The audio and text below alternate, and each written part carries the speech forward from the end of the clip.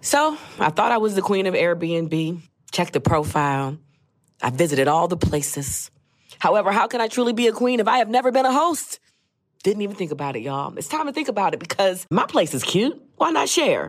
I know, I got you thinking about it now. All right, well, don't think about it, be about it. Find out how you can be a host at airbnb.com/host. Hi, it's Sugar Steve from Questlove Supreme. If debit is your go-to card, Discover thinks it's time you get rewarded too. So, check out Discover Cashback Debit, a game-changing checking account with cashback on everyday debit card purchases. That's right, cashback isn't just for credit cards anymore. Whether it's a movie date, flea market find, or midday latte, you can start earning cash back. And did I mention there are no fees, period? Check out transaction eligibility and terms at discover.com/cashbackdebit. Discover Bank, member FDIC. Apple Card is the perfect cashback rewards credit card. You earn up to 3% daily cash on every purchase every day. That's 3% on your favorite products at Apple, 2% on all other Apple Card with Apple Pay purchases, and 1% on anything you buy with your titanium Apple Card or virtual card number. Visit apple.co/card calculator to see how much you can earn. Apple Card issued by Goldman Sachs Bank USA, Salt Lake City branch. Subject to credit approval. Terms apply. Questlove Supreme is a production of iHeartRadio. What's up, everybody? This is Sugar Steve from Questlove Supreme. We are beginning a new batch of classic episodes to give you, and this one is special to me. It's a conversation between my only two friends, and I guess you could say my two bosses, Questlove and Jimmy Fallon. They talk about the art of making mixtapes, their mutual love of doo-wop, and their mutual love of me, Sugar Steve. This episode first aired what seems like a lifetime ago back on December 4th, 2019, and I know you're going to enjoy it. Take it away, Questlove and Jimmy Fallon.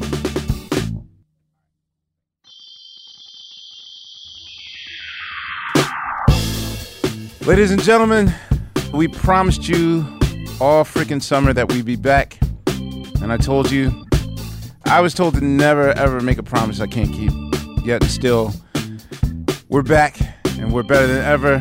The family's still here, but we're going to do a little bit different right now. This is officially the return of Questlove Supreme. Shout out to our new family on iHeartRadio. I will say that right now we are worldwide for the first time. A lot of you, we've heard your cries. Yes, we are officially worldwide. We're not just U.S. and Canada anymore. Another cause for celebration is our guest today. 5-time Emmy winner, People's Choice Webby, Writers Guild Critics' Choice, and Grammy Award winning, which I tried to make a word out of it, but it was just... It's all too many consonants. Exactly. Need more vowels. Most importantly, our guest today is a comic student. He is a Saturday Night Live legend, still the coolest late night talk show host, and a New York Times bestselling author. My bud, please welcome back to the return of Questlove Supreme, James T. Just call me Jimmy. Just call me Jimmy. Wait, man. time out. What the hell does T stand for? T is your middle name, right? Tiberius. No. Wait, I was like, what? Captain Kirk. No. T is Thomas. James Thomas Fallon. I never knew that we shared a root. Thompson Thomas. I did not know you were Thomas. Okay. Do you have a middle name? You ready? Yeah. All right. So it's pronounced the way that you say it is Khalib. Khalib? Khalib. Amir Khalib. Khalib. Yes. Khalib. Wow. Yeah. My parents were on some next when I was born. Khalib Thompson. Yes. Wow. That's wild. Which made me all the more just wanting to have a question mark for my name all my life. That's what you want. That's the exactly. But we went through your names once before. Like you've had, was it always Brother Quest? All right. So when the group first started, I was, oh God. Just say it. Yeah, you have to. 'Cause, dude, we all came from somewhere, man. Ah, man. We all started somewhere. This. I don't want to admit this. All right. Okay. So, oh, man. Just say it, dude. Ah, man. It kills you. This is like therapy, dude. What All right. when you first started? My first name was Def Doe Money. I want to do something that I normally don't. I never do like rapid fire questions on this show. Like it's always like, the Conversation. Yeah, like, oh, so you were born in Brooklyn. Yes, I know you were born in Brooklyn. I'm pretty sure that everyone pretty much knows your backstory. So this is a question I always wanted to start with. What did you have for breakfast this morning? I had pancakes. You had and syrup. You cooked them or you? No, I had a meeting this morning. What time do you wake up? Man, I don't want to wake up, but the kids wake me up. It's insane right now. I have a 6-year-old and a 4.5-year-old, and they get in bed around probably 4 in the morning usually. Wait, what? I know, and I'm just like, dude, I gotta sleep. But they're gonna be showbiz kids. My wife is like, no, they go to sleep at like 7 or at night, but in their room. But then at 4 in the morning, they walk into our bedroom and come into bed with me and my wife, and just want to sleep in the bed with us. And I was like, we got to just tell them no, and they got to go back to the room. My wife's like, they won't do it forever. There's no 30-year-old kids sleeping with their parents. She's like, eventually they figure it out. She goes, one day we'll be wanting our kids to come in and sit and lay. So anyways, so they come in around 4. I toss and turn till about probably 7, and then we wake up around 6:37. Winnie's not of school age now. Is she in first grade yet? She's in first grade. And she still wants to get up at 6 in the morning? Oh, yeah. So they got up at 6 in the morning. They play for they're excited. They love it. They play for an hour with like all their toys. And then we brush our teeth and we have breakfast. We usually make them breakfast. But I didn't eat with them because I had to. But normally what I would do is, you know what I've been doing? Is the gross apple cider vinegar, lemon, hot water. I love that now. You do? Yeah, I'm used to it. Oh, I'm still not used to it. It's disgusting. It's like honestly painful for me. Really? To drink vinegar every morning? It sounds like torture. Why would we do that to each other? Or do you put a little bit of honey in it? Yes. And it's still a hard... It's getting better a little bit for me, but I think I was putting too much vinegar in mine. Oh, okay. I was just drinking like hot vinegar. It was pretty gross, but you do it every day? I look forward to it. You do? Yeah. And I put cayenne pepper. Yeah, I do that every now and then. I throw that in there. But anyway, so that's... Normally I would not have breakfast. I would just have that. But I had a meeting about the show today, so I had to go order something and just be rude. So your morning routine usually starts at 7? Yeah. And then, because the thing is that sometimes, I'll say most of the time, unless we're talking about a sketch or some sort of whatever the format of what we're going to do later, I never see you. So I never know what your morning routine is from 8 in the morning till like 3 or 2. I go to bed as soon as I can. I'm one of those people now. I go out to dinner. If I go out to dinner with Nancy, we go out at I'm there at 5 o'clock. So you're like, I can't wait to go to sleep. I love sleep. I'm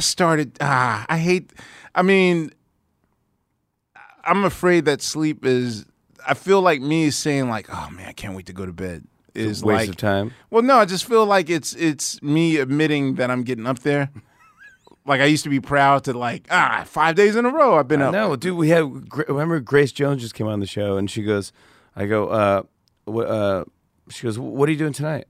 And I go, this is it. I mean, I'm going home. I'm probably just going to eat something and go to bed. She's like, oh man. I go, you're not doing that? She's like, no, I got a show tonight. And then after the show, we're going to some club. I go, you still got clubs?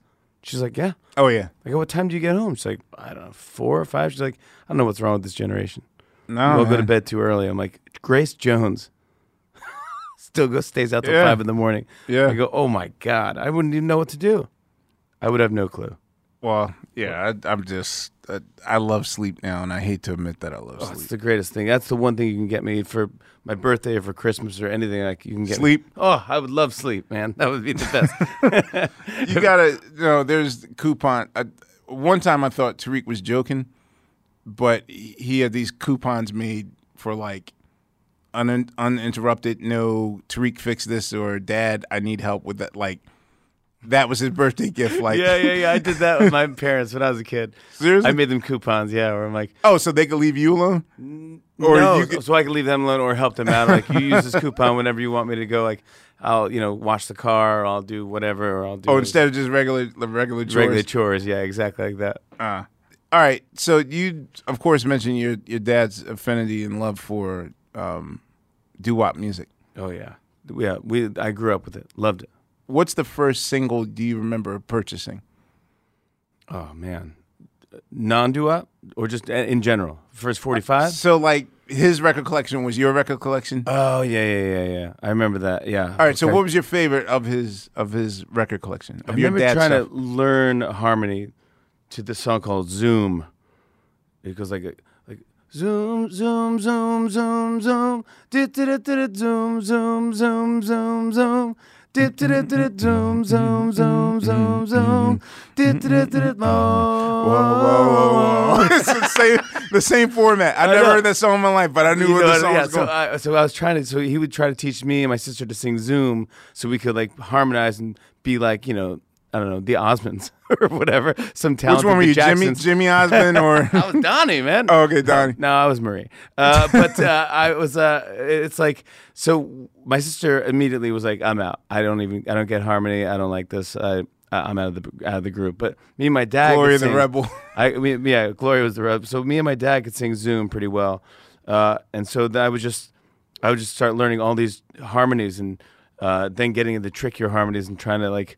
I just loved it. So would he go to all those like Dick Fox productions of like at Westbury Music Fair doo-wop stuff? Kind of. Yeah, I grew up in Saugerties, New York, which is upstate by Kingston, Poughkeepsie, Woodstock, that area. So there was a place called Ulster Performing Arts Center, UPAC. And they would have oldie shows there. And so I would go to see my first concert was Weird Al Yankovic, but my first kind of venture into concert was with the whole family. We went to a doo-wop show, and I saw like, chances are it was a Dick Fox production. Yeah, Larry Chance and the Earls were there. Yeah.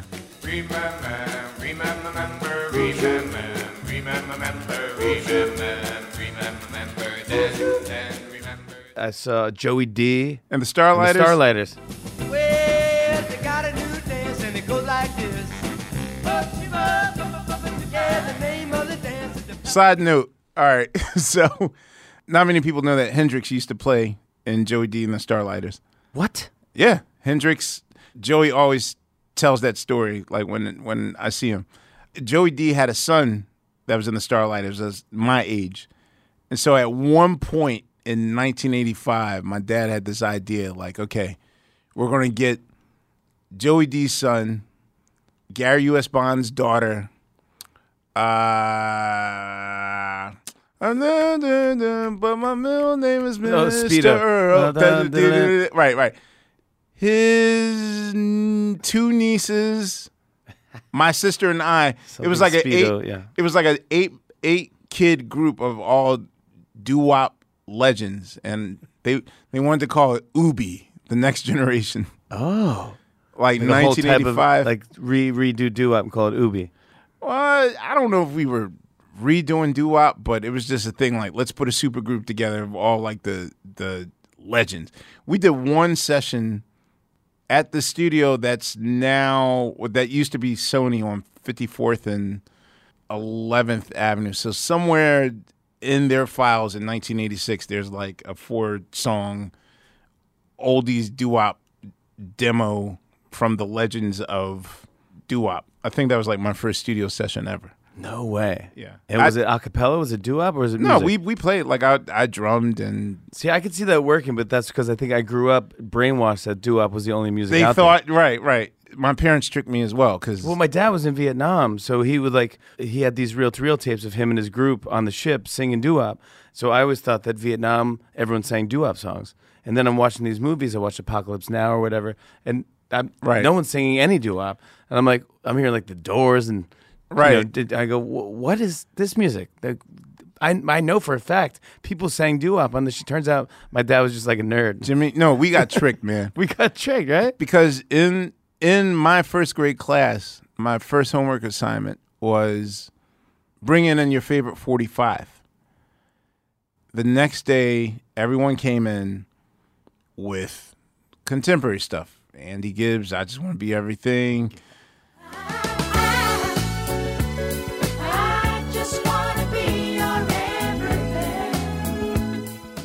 Disco Duck. Disco Duck. Got Dees. Yeah, Rick Dees, all that stuff. And I came in with Why Do Fools Fall in Love? Wow.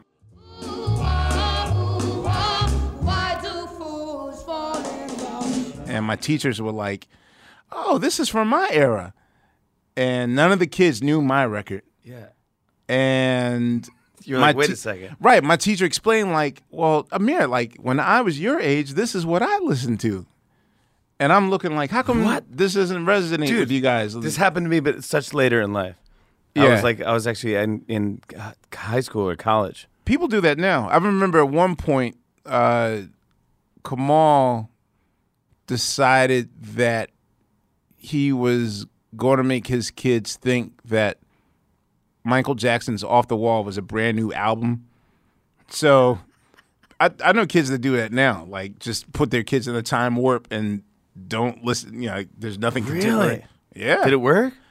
For a little bit. Well, it's weird now because I'll say that of all the Roots kids, Kamal's kids are the weirdest. Yeah.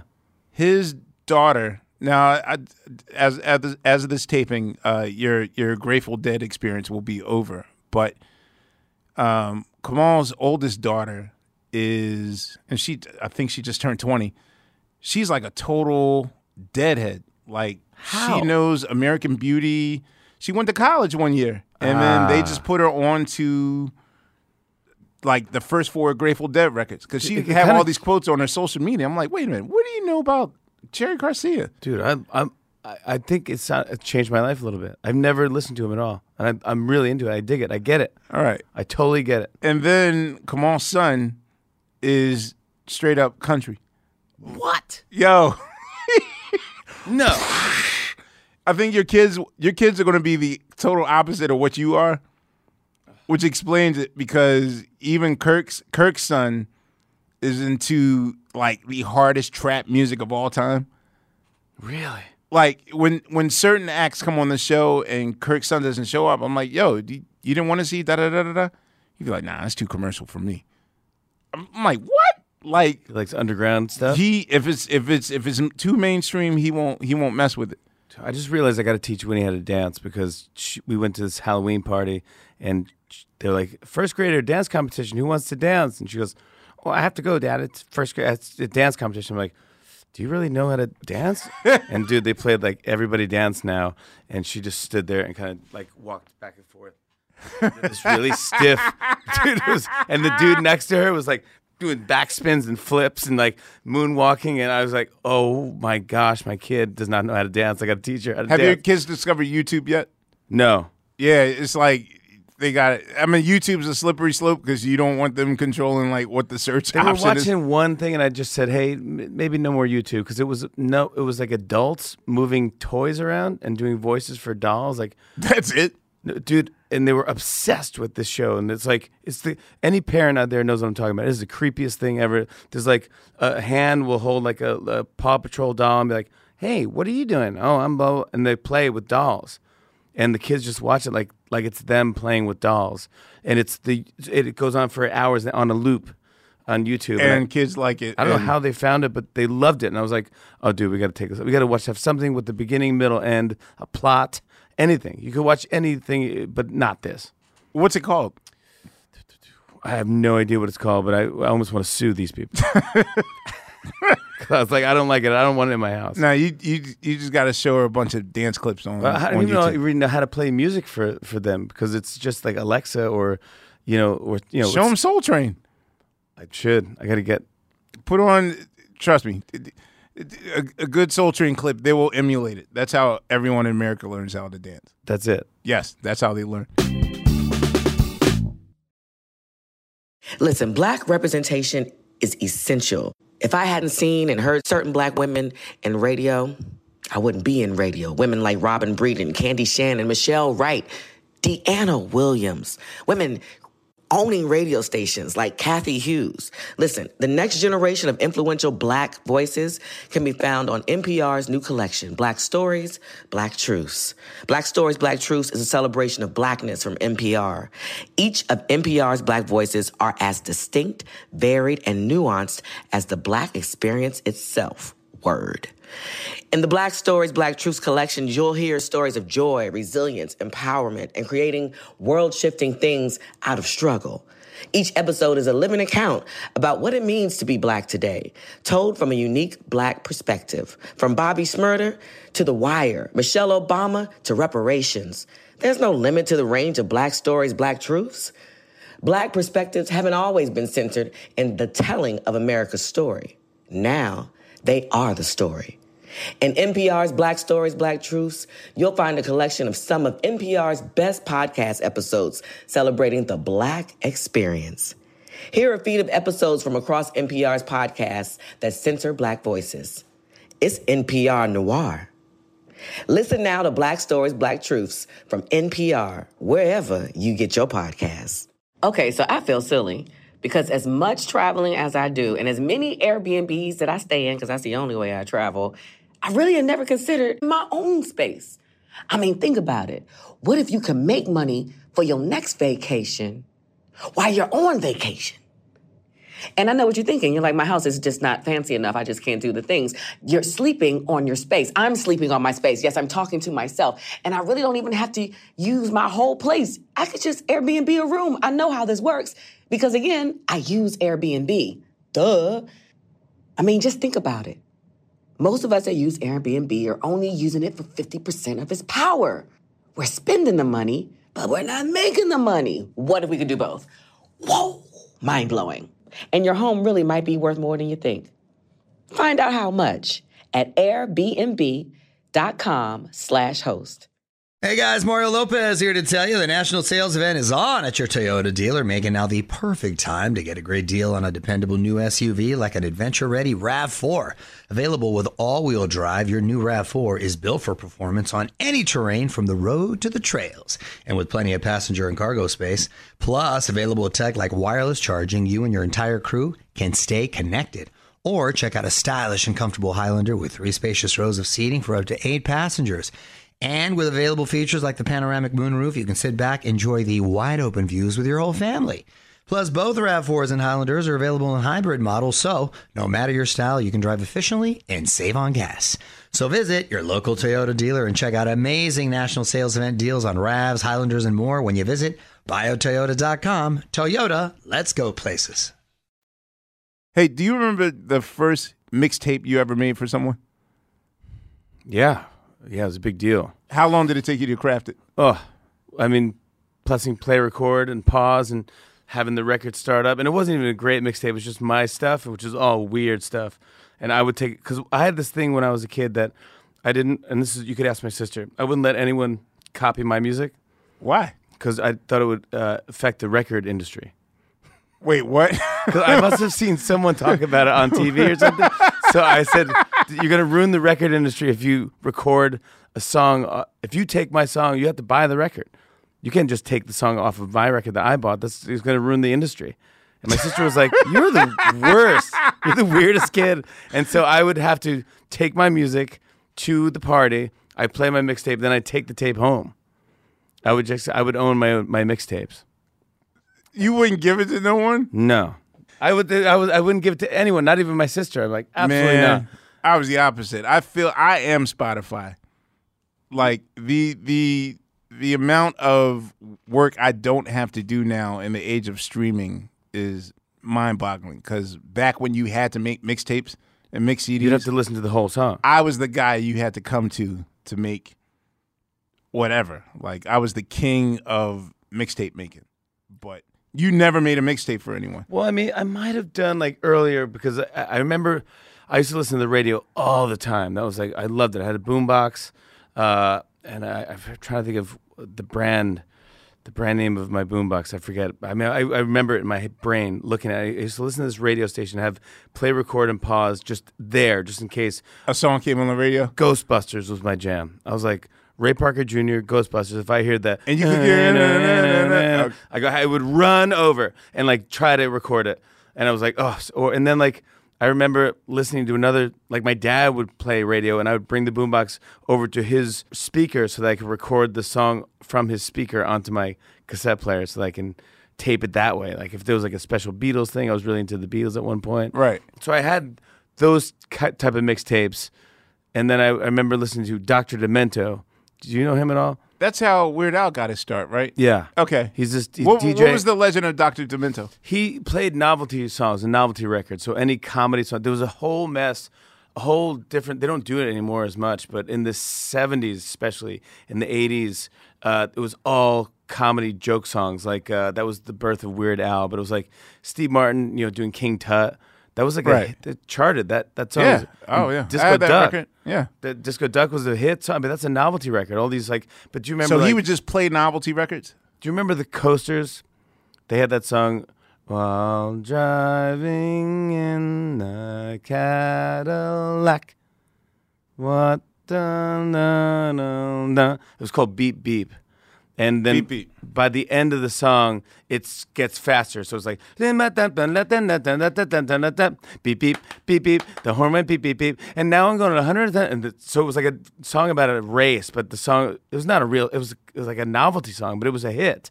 Really? And it was So all these songs. So he would play all these kind of weird songs like that, and it was very more 70s than anything else. But I would listen to that Sunday nights and just try to record all these funny songs and then see if I could start writing them myself. So you write them down and perform them in school the next day? My first parody song I ever wrote was awful. But what was it? What's your Defto money? Oh, this is bad. Do you remember King Kong Bundy was a rapper? He's a wrestler, WWE. Yeah, King Kong Bundy, yeah. So I wish it was King Kong Bundy instead of Manic Monday. Like, I wish I was King Kong Bundy. Oh, that would be a fun day, or whatever. And it was awful. And I remember writing it and I had my paper eraser mate, and rewriting the lyrics. I was like, oh my gosh, I'm going to be Weird Al. And that's what I remember writing it. It was just, I thought it was so clever and fun. Then I was too embarrassed. I couldn't play it for anybody. What year of Weird Al did you see? What period? It was Dare to Be Stupid.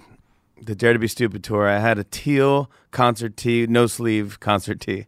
That's what I bought. What was I doing? I wanted to be, this is pre Zach Morris, but I was like, I would have that, or oh gosh, my wardrobe. I was trying to be as fashionable as I could as a kid, and growing up in Saugerties, New York. Was this you and Gerard together going to this concert, or no? Was Gerard, he in the picture back then, or Gerard was there? He was not. No, he wasn't. He wasn't my best friend yet. Okay, but now Gerard. He's talking about Gerard Bradford, who works on our show as a producer, and but we started hanging out more.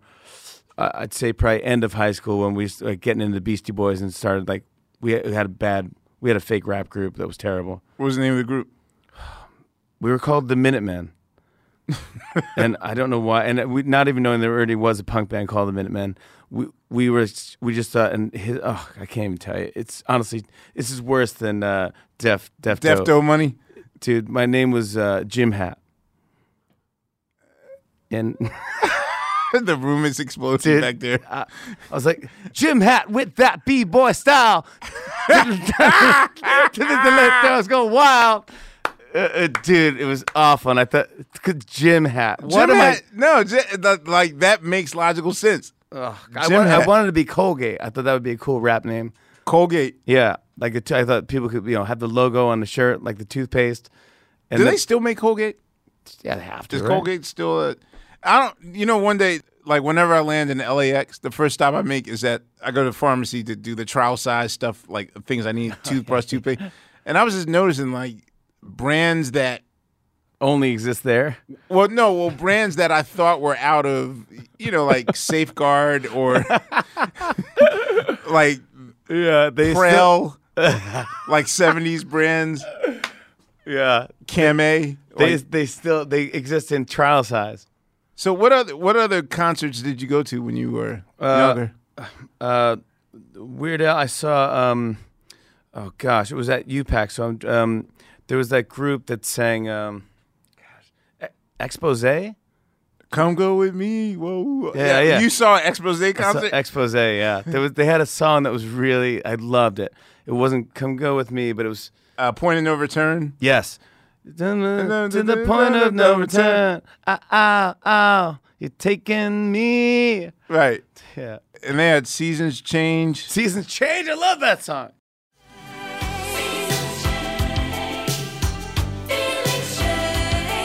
I was a member of Columbia House. Me too. Me too. But I would never return the.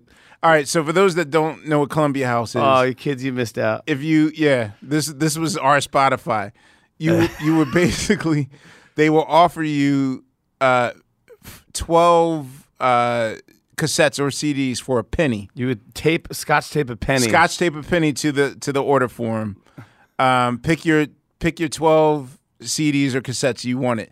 And then for an additional 3 records, you had to, I forgot what the check was, like for $1.98 more, you can get 3 more. So you can get 15 altogether for under the low price of $3. Something like that, yeah. And then you were part of this club in which every month they would send you product, and you had like 2 weeks to mail it back. Yeah, not even, like something like that. Yeah, you either liked it or mail it back. If you kept it, it was like $20 a record. Yeah, if you kept it, it was definitely like $17.99 or something like that. But if you mailed it back, and I think between that and the first 2 years of trying to catch Michael Jackson videos on MTV was how I developed my vocabulary for pop music, because I would never mail back Debbie Gibson's Out of the Blue or Tiffany's first record. I think I got tricked into that one too, yeah. I know. You know what? I think she thinks I'm being sarcastic. Like, I'm cool with her now, but in the beginning, I think in her mind it was like, what, you're trying to troll me? What, you're saying that, my first. I was like, I had Out of the Blue, I had Electric Youth. Electric Youth. I was naming her first 4. Youth. Right. I was like, no, I was a fan of yours, and she was just looking like, okay, where's Ashley? No, yeah, exactly right. She's cool though, right? She didn't believe it. Well, she didn't believe it for the longest, but then I think she realized, like, oh, you are doing. But every album back then, I loved it, even if it had like one hit song on there. I remember I didn't know what music I was going to be into, right? So I tried every type of genre, and going like, oh, maybe I'm into metal. Is it really? Yeah, I was like, dude, maybe I should like worship the devil. And they're like, what am I talking about? I'm an altar boy. I think the weird thing is that I think between 12 and 17, you're open to anything, which, I can't, like, now I rarely have the patience to, like, sift through records and see what I'm into, and the way that I used to back in the day. Like, I would listen to an entire Miami Sound Machine record, whether I liked the song or not. Me too. Because you didn't want to go up to the cassette and fast forward. Okay, I don't like this song. What else is like? You would just play the whole thing. Yeah, exactly. We're like, I don't want to have to. It's easier to lift the needle and move that back. But no, I would listen to the whole album. Then I'd like the B-sides. I would know what song follows what song too, in order. See, that explains why sometimes when an artist comes on, and then you ask for the deep cut, and I'm like, wait a minute, what about the hit joint? And you like, nope, I want the. Yeah, that's the secret one that you go like, oh, like if you buy Cyndi Lauper, you sing She Bop. It's like that's the secret song off of right. The girl, what's that? She's So Unusual. She's So Unusual. Right. Okay, so I feel silly because as much traveling as I do and as many Airbnbs that I stay in, because that's the only way I travel, I really have never considered my own space. I mean, think about it. What if you can make money for your next vacation while you're on vacation? And I know what you're thinking. You're like, my house is just not fancy enough. I just can't do the things. You're sleeping on your space. I'm sleeping on my space. Yes, I'm talking to myself. And I really don't even have to use my whole place. I could just Airbnb a room. I know how this works because, again, I use Airbnb. Duh. I mean, just think about it. Most of us that use Airbnb are only using it for 50% of its power. We're spending the money, but we're not making the money. What if we could do both? Whoa, mind-blowing. And your home really might be worth more than you think. Find out how much at airbnb.com/host. Hey guys, it's Steve Covino from Covino and Rich, here to tell you the national sales event is on at your Toyota dealer, making now the perfect time to get a great deal on a dependable new Toyota truck. like a rugged half-ton Tundra. Workhorse by nature, powerhouse by design, the Tundra combines raw capability with premium comfort and advanced tech to fuel your wildest adventures. And with the available iForce Max Hybrid powertrain, you can take electrifying horsepower farther than ever before. Or check out the fully redesigned Tacoma, delivering trail-dominating power and captivating style. The new Tacoma was born to make your off-roading dreams come true. And with the new available tech, this legendary truck is getting even better. When you buy a Toyota truck, you buy Toyota dependability, meaning your truck will hold its value long into the future. So visit your local Toyota dealer. Check out the amazing national sales event deals when you visit buyatoyota.com. Toyota, let's go places. Hi, it's Sugar Steve from Questlove Supreme. If debit is your go-to card, Discover thinks it's time you get rewarded too. So, check out Discover Cashback Debit, a game-changing checking account with cash back on everyday debit card purchases. That's right. Cashback isn't just for credit cards anymore. Whether it's a movie date, flea market find, or midday latte, you can start earning cash back. And did I mention there are no fees, period? Check out transaction eligibility and terms at discover.com/cashbackdebit. Discover Bank, member FDIC. Do you have a top 5 like performances on the show? For us, God, there's so much now. We've done so many shows now. It's crazy. I mean, I have a top 5. I have a top 5 of me performing and a top 5 of me watching. Was one of your top 5 recently? Dog, dude, Steve Miller. Sometimes it's hard not to, because I'm so connected to music and the memories that it brings on. Because whenever I hear "Fly Like an Eagle," I instantly think about the first month of school.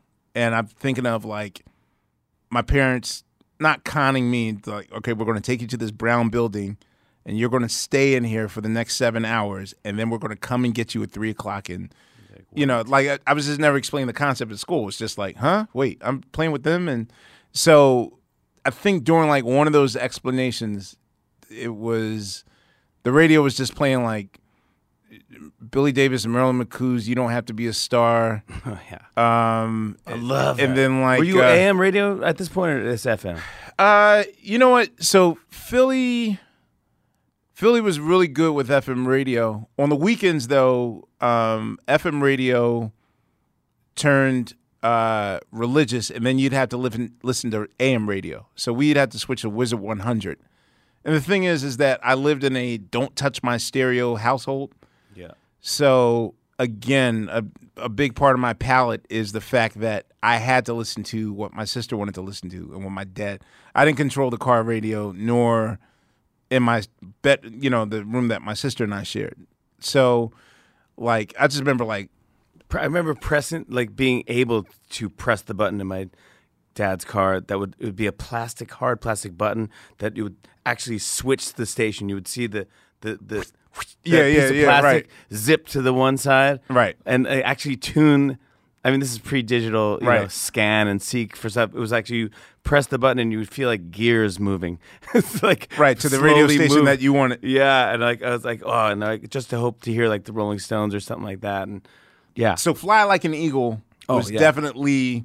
Dude, you crushed that one. And I was like, dude, I actually had to look over to see what your face was doing because usually I can't see the drummer. I was doing I had 2 moments in which I kind of had I might cry moment. It was awesome, dude. It was honestly, it just clicked. Like, because you did the first, like, the space. I had to beg for those extra, because at first they were like 3 minutes and 30 seconds, you know? And I was like, wait a minute, guys. Not for this one. You don't understand. Like, the most important part of the song is, like, the beginning. We got to do that. So it was so, dude, I didn't want it to end. And he was having fun. Yeah. And he was so, because, you know, we have these guys on that, like, they don't play with anyone else but their band. And they're jaded and they're like, well, look, it's almost feel like they're cheating on their band. But then when they see how much love and how much work you guys put into that song, like Eddie Grant. Dude, I forgot. He was so nervous. I know. He was so nervous. Like, Jimmy, I only play with my band. I these guys are great, but I don't know them, you know, to play with my song, you know, Electric Avenue. And so he goes, do you remember you brought a harmonica? Yes. Did you wait? When we're sound checking, Are you watching on closed circuit? Sometimes I'm watching. Ah, damn it. Sometimes I am, but sometimes I'd like to be surprised. But during sound check, it was like a 10-minute version, and we're like looking at each other like playing the harmonica to Electric Avenue, like, who is to blame? And I was like, dude, stop playing. So I saw him, and he goes, yeah, I'm just going to bring this just in case. I go, Eddie, you don't need a harmonica. The Roots will got you covered. Trust me, man. It's going to be fun. And he did the song, didn't do harmonica, and it crushed. It was great. And I went over to say thank you for being on the show. I went to shake his hand, and what was in his hand? The harmonica. Yeah, just in case. You know what it is? It's also like a big part. I'm always nervous about the legend because, one, you don't want to ruin like the thought in your head of like what's it going to be or what's it not going to be. It's just that sometimes. All right, I'll admit we had one guest that walked away.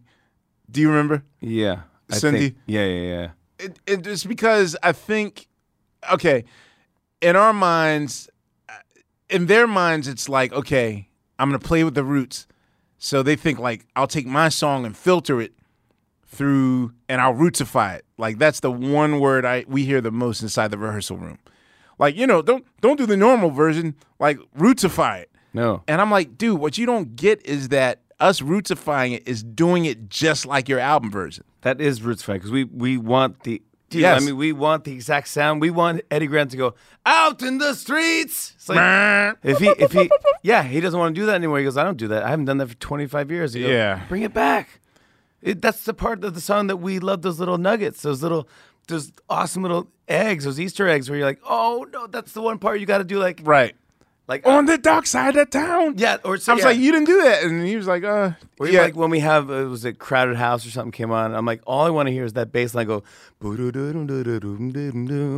is freedom in it. If you don't hit that bass line, and that just ruins that. I need that. It's part of my whole thing of loving that song. It's like, but we usually hit it like 99% of the time. Right. We convince the people to like, come on, you got to do that part, and like, oh, I don't hit that note anymore. It's like, yeah, but try it. Just go for it, man, because trust me, we'll get your back. And then they do it, and it scores. Well, probably the one humorous moment for us was definitely In the Air Tonight, where... That was the only time I saw you being nervous. Dude, twice in my life, I've talked myself into major sabotage. I wasn't helping, though. Like, I didn't know about meditation back then. What I should have been doing was basically deep breathing, get out of your head, just hit these 3 times the way you've always done it all your life in the basement. And for some reason, right when Phil Collins is like, and I remember, and I was like, don't mess up. I remember, don't worry. All right, don't fuck up. How could I ever? I'm looking at Jimmy. Jimmy's looking. The first I actually left. time. I went from behind my desk to the front to look at your face. I know. And I'm looking at the bandstand for the Roots members now on stage. Silence up. Oh boy, don't use and fool me. Oh damn, camera 3's looking at me. The hurt doesn't show. Yeah. I'm looking at the pain still grows. Sustained as it do to me. Here it comes. And I hit that cymbal and was just drop a stick or something. No, my ride cymbal. Oh yeah, it fell. It fell down.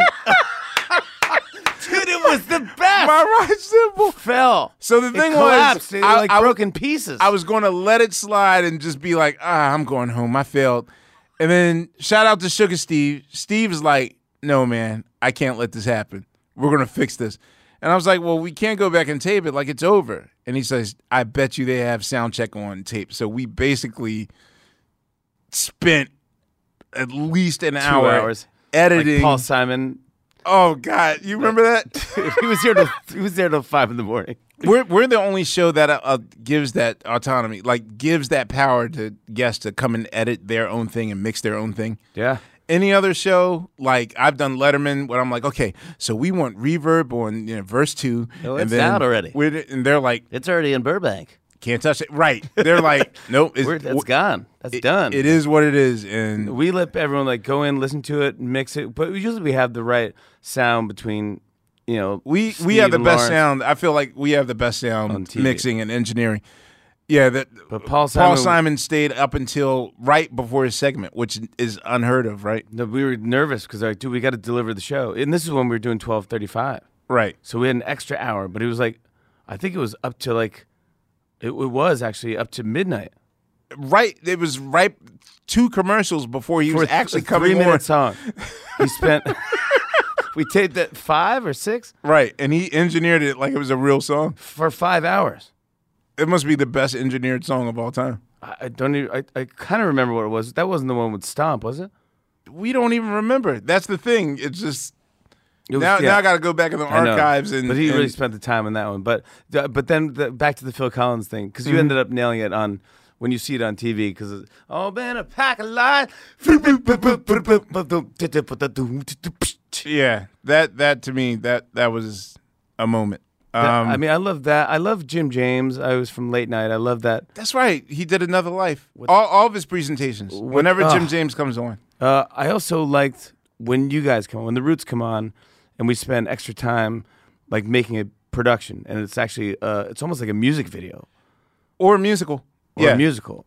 Yeah, my 3 moments from that, I don't know why. Once I realized that we had a lot of, I didn't realize the power of how Dave is as a director, Dave Demetti, and directing and doing tricks and all those things. So I thought, like, I wondered how we could pull off a song that makes us look like we're playing in slow motion, like the Beastie Boys always do. Yeah. Like if the "So What You Want" video was like the impetus of it, like of them performing and you hearing the song in real time, but it's like them doing it slow motion. So when Usher was on the show, yep, you know, I knew it was going to confuse the audience. Like we had to do that Usher song like Chipmunks. Dude, it was like, and he's dancing really super fast, and he caught like he was dancing in rhythm. That's the thing. I thought, like, do you need to practice this? Like, do you need to? How did he do figure out your splits and everything? It looks so weird, and so you're almost laughing at him, right? But then when you watch it, it was it's magical, dude. He's like slow motion doing the perfect dance moves and singing on the on the right singing key. Exactly right. Yeah, it was insane. That was a cool moment. Yeah, the second time Tyler the creator did "See You Again" with Kali Uchis, and he created this. It was almost like a surreal musical, but it's to me that was like a moment. Okay, so I feel silly because as much traveling as I do and as many Airbnbs that I stay in, because that's the only way I travel, I really had never considered my own space.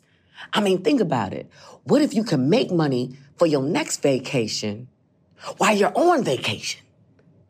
And I know what you're thinking. You're like, my house is just not fancy enough. I just can't do the things. You're sleeping on your space. I'm sleeping on my space. Yes, I'm talking to myself. And I really don't even have to use my whole place. I could just Airbnb a room. I know how this works. Because again, I use Airbnb. Duh. I mean, just think about it. Most of us that use Airbnb are only using it for 50% of its power. We're spending the money, but we're not making the money. What if we could do both? Whoa, mind-blowing. And your home really might be worth more than you think. Find out how much at airbnb.com/host. What up, everyone? It's Lunchbox from the Bobby Bone Show, and I'm here to tell you the national sales event is on at your Toyota dealer, making now the perfect time to get a great deal on a dependable new car, like a legendary Camry built for performance and available with all-wheel drive. You can count on your new Camry to get you anywhere you need to go.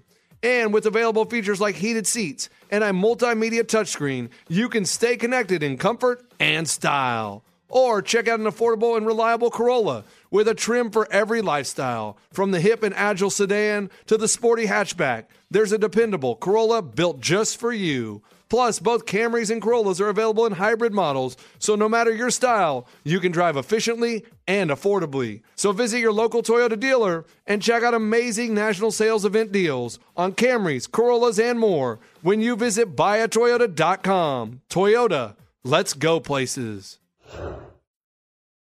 Hi, it's Sugar Steve from Questlove Supreme. If debit is your go-to card, Discover thinks it's time you get rewarded too. So, check out Discover Cashback Debit, a game-changing checking account with cashback on everyday debit card purchases. That's right, cashback isn't just for credit cards anymore. Whether it's a movie date, flea market find, or midday latte, you can start earning cash back. And did I mention there are no fees, period? Check out transaction eligibility and terms at discover.com/cashback debit. Discover Bank, member FDIC.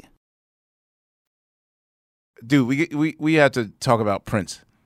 There's two things. There's so many. Yeah, for me, the best part of the craziest memory is definitely the ping pong. Well, the moment. ping pong story, but it even goes on before that. Do you remember bringing me on stage at the Garden? Oh, Madison Square Garden. So Chris Rock comes on and he goes, blah, blah, blah. He goes, well, of course, Prince is my favorite concert. I go, I've never seen him. He goes, you've never seen Prince? Like, you love music and you've never seen Prince in concert? What are you talking about? How could you even say that you're a fan of, I can't talk to you until you see Prince. Right. And so I go, all right, I got to go see Prince. And you're like, oh, dude, I can't believe you haven't seen him. So anyways, I go to the Garden to see Prince, and he is unbelievable. He really is. I remember Madonna was at the concert in the audience watching Prince. Just stone-faced, just going like, wow, I got to up my game. He's just so magical. And she's great, too. Yeah. He was, so he's crushing it. And Prince's manager, or whoever this was, came up to me and said, Kiran, yeah. Hi, I'm Prince's manager. I don't even think it was Kiran. It was someone that said, like, Prince would really love you to get on stage at the end of the concert and dance with him. Like, he gets a bunch of celebrity friends and to go on stage and dance with him at the end. I go, that's not really my thing. I'm not really a big dancer, but thank you. So I'll just watch the concert. Next song, someone else comes out like, hi, how you doing?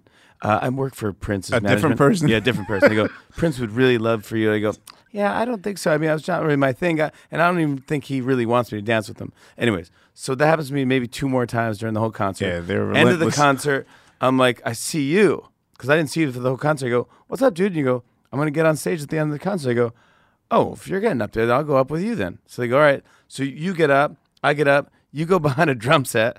Yeah. And as I get up and you get behind a drum set, Prince leaves. He's on a keyboard or something, and it goes in, sinks into the stage. Inside of the stage. And I could see him down there almost getting in his limousine right there. And I'm like, and I'm looking around and there's no one else on stage dancing but me. Right. It's just me dancing and you're playing. I go, oh my, this is exactly why I don't say yes to this stuff. So I think it kind of started there. And then when Prince came on the show, it was always fun. Right. So Prince came on the show and his, probably is Kieran, his manager. Yeah. Says, hey, Prince would really like to play ping pong on the show. So we go, okay. We don't really play ping pong. We play beer pong. But if he wants to play ping pong, that's fine. Then he calls back and he goes, you know what? Prince does not want to play beer pong on the show. He doesn't want to play ping pong. We go, okay, whatever. He just come on, play music. As long as he has fun, we're good. He calls back. He goes, Prince does want to play ping pong. We rethought about it. We go, oh, okay, we'll have it ready to go just in case. He's like, okay. Calls back. He goes, he wants to play ping pong, but he doesn't want to play it on camera. He wants to do it. And I go, what's your obsession with? He goes, he just thinks Jimmy would be fun to play ping pong with. I go, whatever, we'll have it ready to go if he wants to play backstage, whatever, man. So he comes on the show, never brings up ping pong, doesn't even mention it. All right. Just comes on, plays, he's great, and he leaves. And it was a great show, and it was awesome. I go, that was interesting. So I tell the story on the show about the whole ping pong thing, and I go, by the way, Prince, if you're watching, I would probably kick your ass in ping pong or something like that. Right. Just joking around. So then I think that week I'm at the dinner. Right. And so this is the rare night. No, this is when Winnie was being born. So I get a call. It was around that time. I just remember like it was any moment. You know what I mean? And I get a call at 10 p.m. Now, I think I was sick this night because this is one of the rare times I was in bed at like 10:30 p.m. Yeah. On a school night or whatever. And they're like, Prince wants to play Jimmy now at Susan Sarandon's ping pong spot. Yeah, spin. And I was just like, oh, man, you know, he's about to have a kid, da-da-da-da. So, yeah, I'll let him know. And then, like, a minute later, they're like, well, he's, you know, he's down to do it right now if, you know, available. And I was like, oh, maybe I didn't get the message. I was like, no. Jimmy's about to have a kid, so, yeah, it might, you know, he might be busy or whatever. And then a minute later, says, okay, well, just name the time and place and, you know, he'll be there. I'm like, oh, they're just not listening or not taking no for an answer. Yeah. So I was like, no, I'm not going to answer this. So I went to bed for like 20 minutes and I opened my eyes and I was like, all right, well, let me at least tell Jimmy. So then I texted you. I said, hey, Prince wants to play you in ping pong. So I had no idea of this whole exchange that you just went through. I said, for some strange reason, he wants to play you in ping pong at Susan Sarandon's spot. And I told him that you're tied up with baby stuff. So anyway, just passing the message along. Cool. I had no idea that you were going to answer that message. Yeah, because I was out to dinner that night. Okay. I wasn't, because it wasn't yet. It was close to when. It was close to it. I knew any moment. Wasn't that. It was any moment. I had to be on the ready for Winnie to be born. But I was like out to dinner that night. I'm like, what? And then I got a text from his manager or something. So you gave him. Did it happen that night or the next night? It happened soon. I think it happened that night. Right. Because I got a text from their manager. Right. And saying like, hey, this is Prince's manager. Prince is at Spin. He wants to play you in ping pong right now. So I go, it's the weirdest thing. I go. So I told the first time I'm having dinner with him, like, all right, I got to go, man. Prince wants to play me in ping pong, and I'm going to go meet him at the Spin at Susan Sarandon's club. So I leave, I get in a cab, and I go down to Spin, and I go out. I go into the door, I go down the steps, and there's a girl working there, and I go, hi, I'm here to see, and she goes, Prince? I go, yeah.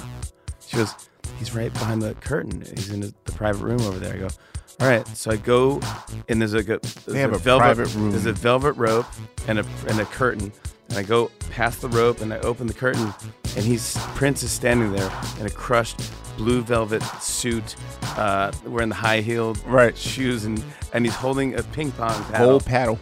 And he looks at me, he goes, "You ready for this?" And I go, "Oh my gosh!" I go, "I guess so." Sure. He goes, "You want to warm up?" I go, yeah, I'll warm up a little bit. Like in my head, I don't even play ping pong, so I don't even know what he's talking about. Right. So we start warming up a little bit. I think he had two friends in the room. And he goes, "Everybody leave. Everyone go." So it's just me and Prince. Right. So everyone had to leave the room. So it's just me and Prince, and nobody else. And he goes, "All right, you ready?" I go, "Let's start." So he hits the first. He's like, hits it over, and it goes, and it was a good shot. And I didn't hit it back. He goes, "One zip."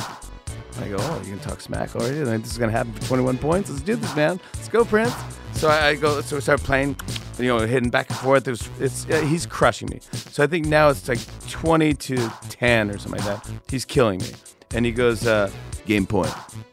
I go, let's go, man. And he hits the shot, and it's like beautiful, perfect shot. And the ping pong spinning, flames coming off it, and it hits that corner of the table that's just impossible to hit the ball. You know what I'm talking? Like the perfect shot, and went flying behind me. And I go, you won. And I go, and I'm looking in the background trying to find the ball, and I pick up the ball, and I turn around, and he's gone.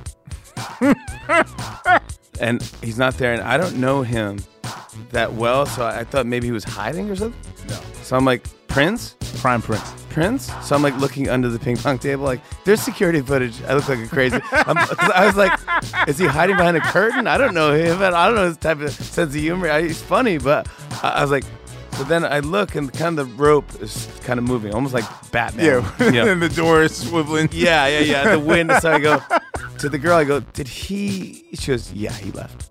I go, okay. So then I went up the stairs on the street. So me being notoriously late for everything, I got back from a DJ gig and got your text that about to play Prince right now. I was like, I'm on my way over. So I drive to Manhattan to Spin, get out the car, and I forget who from the show was outside smoking a cigarette, but I run, and I was like, am I too late? And she's like, wait, you just missed him. That was him. And I looked in the street, and in the SUV, he was there and pulling off to a red light. I was like, hang on, wait. And I run. And straight up, Grey Poupon style, I'm like knocking on the door, and the window rolls down slowly. And I was like, wait, it's over. What happened? And seriously, he's like, ask your boy. And then the window goes slowly up, just like the Grey Poupon commercial. It just takes off. And takes off. The only thing I noticed that he had the paddle with him. Yeah. And it was a gold paddle. And later did I learned that He is that obsessed with it. We did a show with him in Carousel. I'll rephrase that. We were supposed to do a show with him. We did it. We showed up with him. This is the weirdest lineup ever. Diana Ross, Toto, Los Lobos. What? Dude, Diana Ross. Who booked this? God. Diana Ross, Los Lobos. Totally see this. Toto, Journey. Oh. Prince. What? The Roots. Bravo. And Carousel. And he was supposed to do a 3-hour set, then The Roots, right? Yeah. Nah, Prince don't play that. No. Prince has wound up doing a 5-hour set. I was gonna say and no Roots. We defiantly we still doing, trying to we still going to perform, and we did 1.5. We just stopped the song all right, what y'all want the seed? Okay, we'll just do the seed and go home. Just do the hit and go home. Yeah, it's at this point 2 in the morning. Over. No, the place holds 8,000 people. I swear to God, it was 35 people. Yeah, they all split once Prince left. We just stopped y'all the seed. Okay. But what's the one the DJ night with Prince? Remember that one? Yeah, it was he.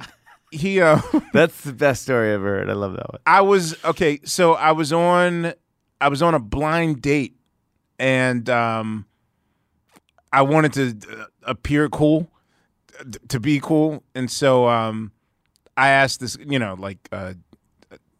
I got tickets to Prince. You want to see it? And I had 10 tickets, and me not thinking, I said, oh, I got 10 tickets. So I invited 10 of my friends. I never counted myself as one of the 10.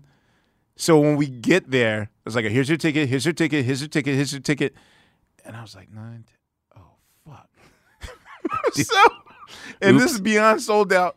So they're in, and I had the number of his assistant. And so I'm like, hey, I'm on a date, and I forgot to buy myself a ticket. So I had to explain the whole thing. And she's like, yo, man, no one can get in. Reverend Al Sharpton was trying to come down. Spike Lee was trying to say, please, anything. Already you're in trouble. So he just happened to be in his own custom golf cart in Philly, doing 40 miles an hour in a golf cart, not doing donuts, but like that sort of thing.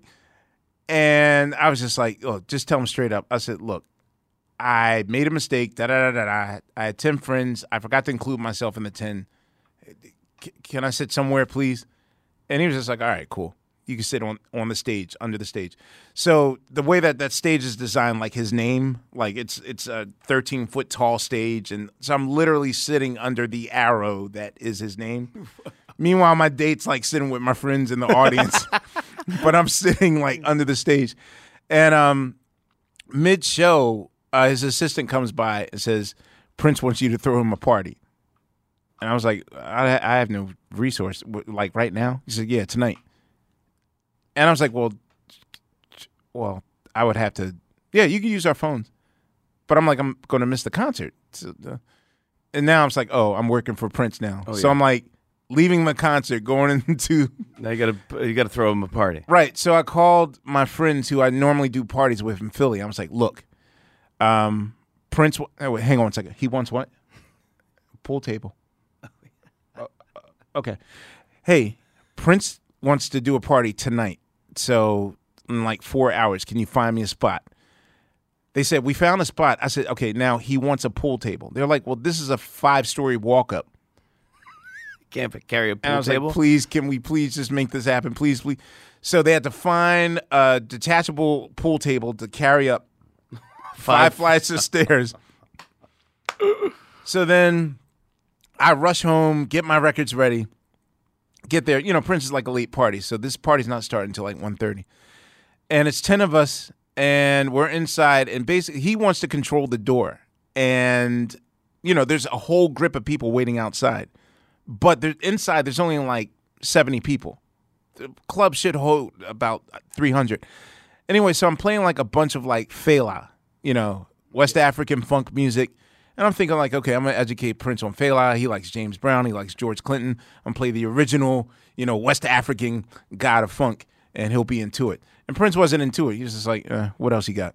And I was like, okay. And I played another Fallon song. What else he got? I was like, damn. He's like, play some of your music. And I was like, I never played the Roots in the club. Like, I'm just scared to do that because it's instant club. So I'm failing, and 25 minutes in, and his assistant walks up and says, here, play this. And she gives me a DVD, and it's Finding Nemo. And I was like, The movie. Yeah, the movie. Not the soundtrack. The actual movie. And I was like, wait, what do I don't, there's not a DVD player here. She says, oh. And she comes back, gives me a portable DVD player. And I was like, well, I said, it's a nightclub. They don't have a, his engineer gives me like the chords. I said, yeah, but there's no projection. There's a projection screen.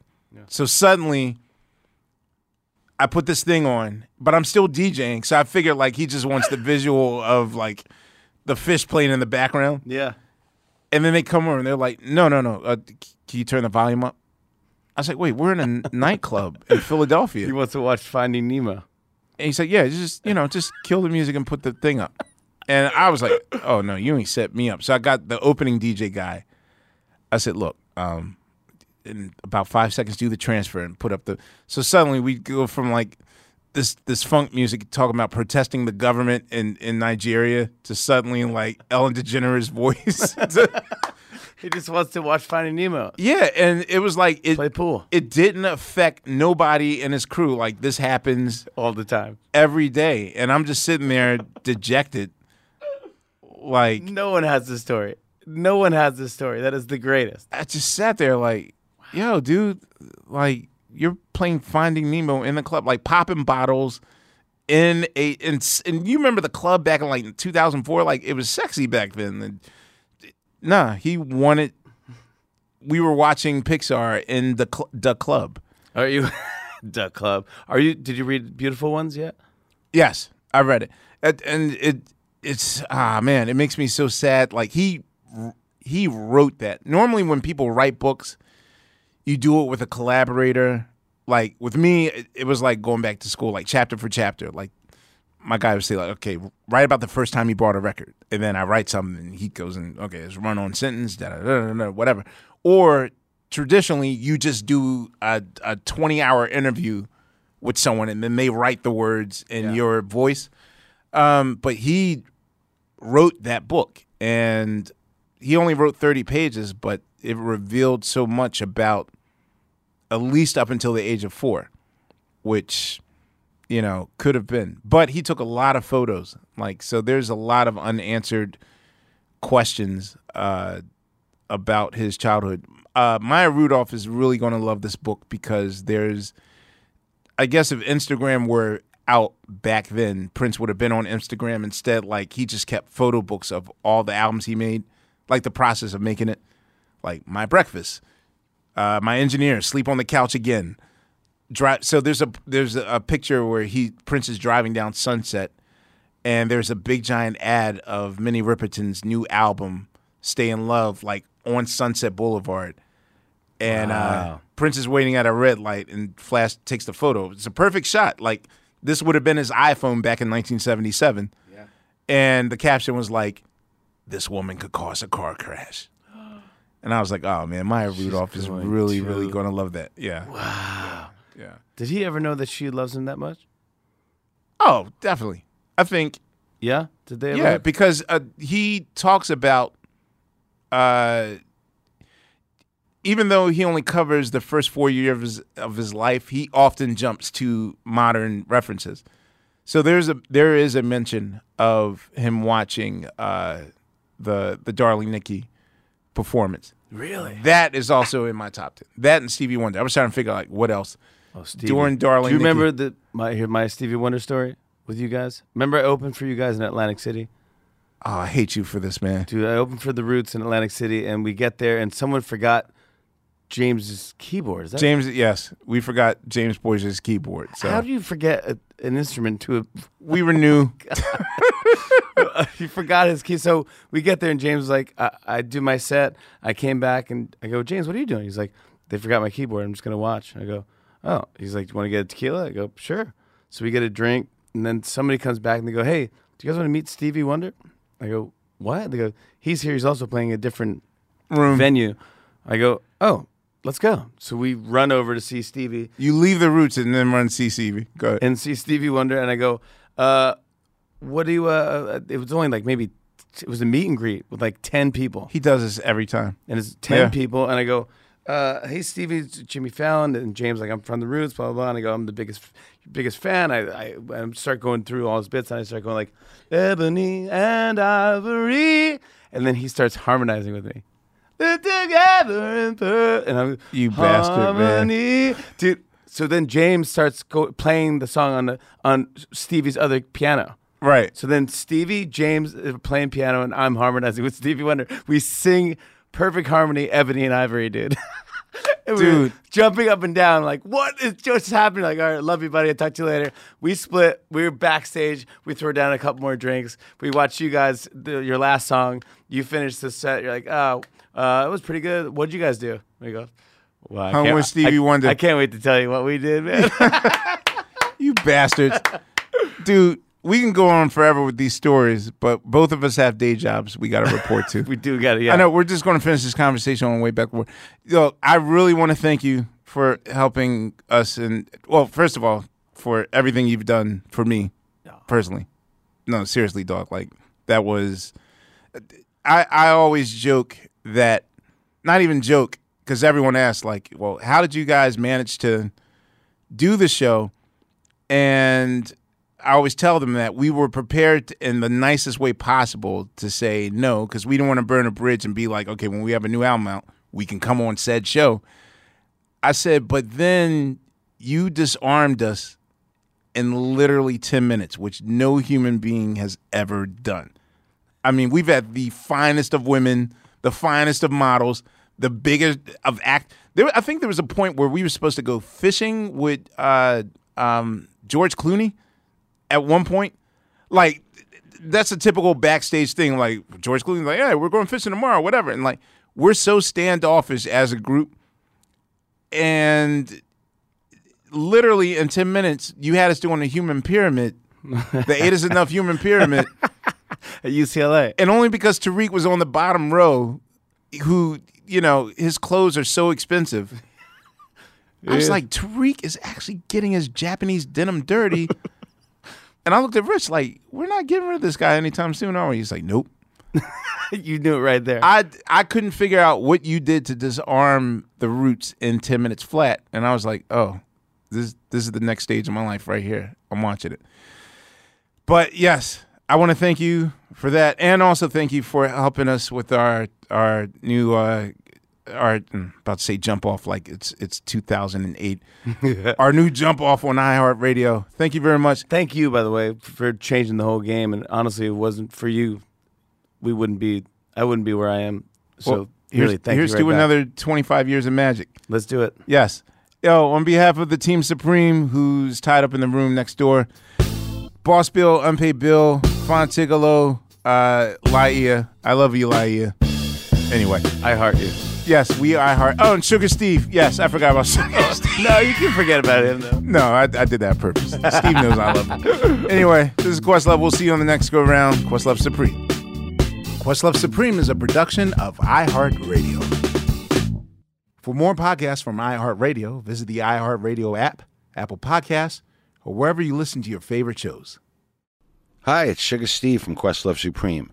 If debit is your go-to card, Discover thinks it's time you get rewarded too. So, check out Discover Cashback Debit, a game-changing checking account with cash back on everyday debit card purchases. That's right, cashback isn't just for credit cards anymore. Whether it's a movie date, flea market find, or midday latte, you can start earning cash back. And did I mention there are no fees, period? Check out transaction eligibility and terms at discover.com/cashbackdebit. Discover Bank, member FDIC.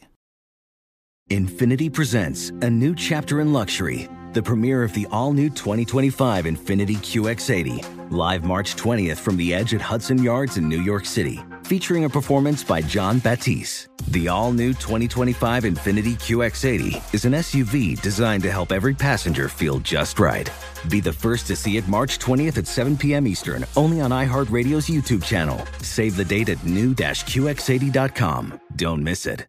2025 QX80 coming this summer. Today's episode is brought to you by the American Society of Magical Negroes, a fresh satirical comedy about a secret society of magical black people starring Justice Smith, David Allen Greer, Ann Lee Bogan, and Nicole Byer. As an official selection of Sundance 2024, the American Society of Magical Negroes has been heralded by critics as an uproariously sharp-edged satire and a must-see. Now playing only in theaters. Visit the American Society of Magical Negroes Film.com to get tickets now.